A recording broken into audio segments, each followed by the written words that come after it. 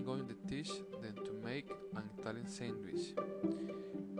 Ingredients: a rustic Italian bread, Paisan style on a ciabatta bread, 1/3 cup plain of rosemary flavor, and olive oil,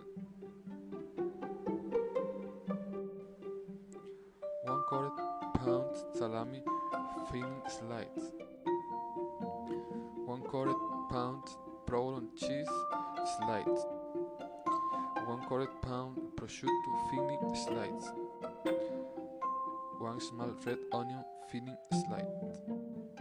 Instructions: 1. Cut the bread horizontally in half, drizzle oil over the cut side of the bread. 2. Layer salami, cheese, prosciutto, and onion on bottom of bread. At the top of the bread, cut the loaf in the 4 pieces. To serve the sandwich hot, wrap in aluminum foil and place on a grill or in the for 6-8 minutes, only toasting.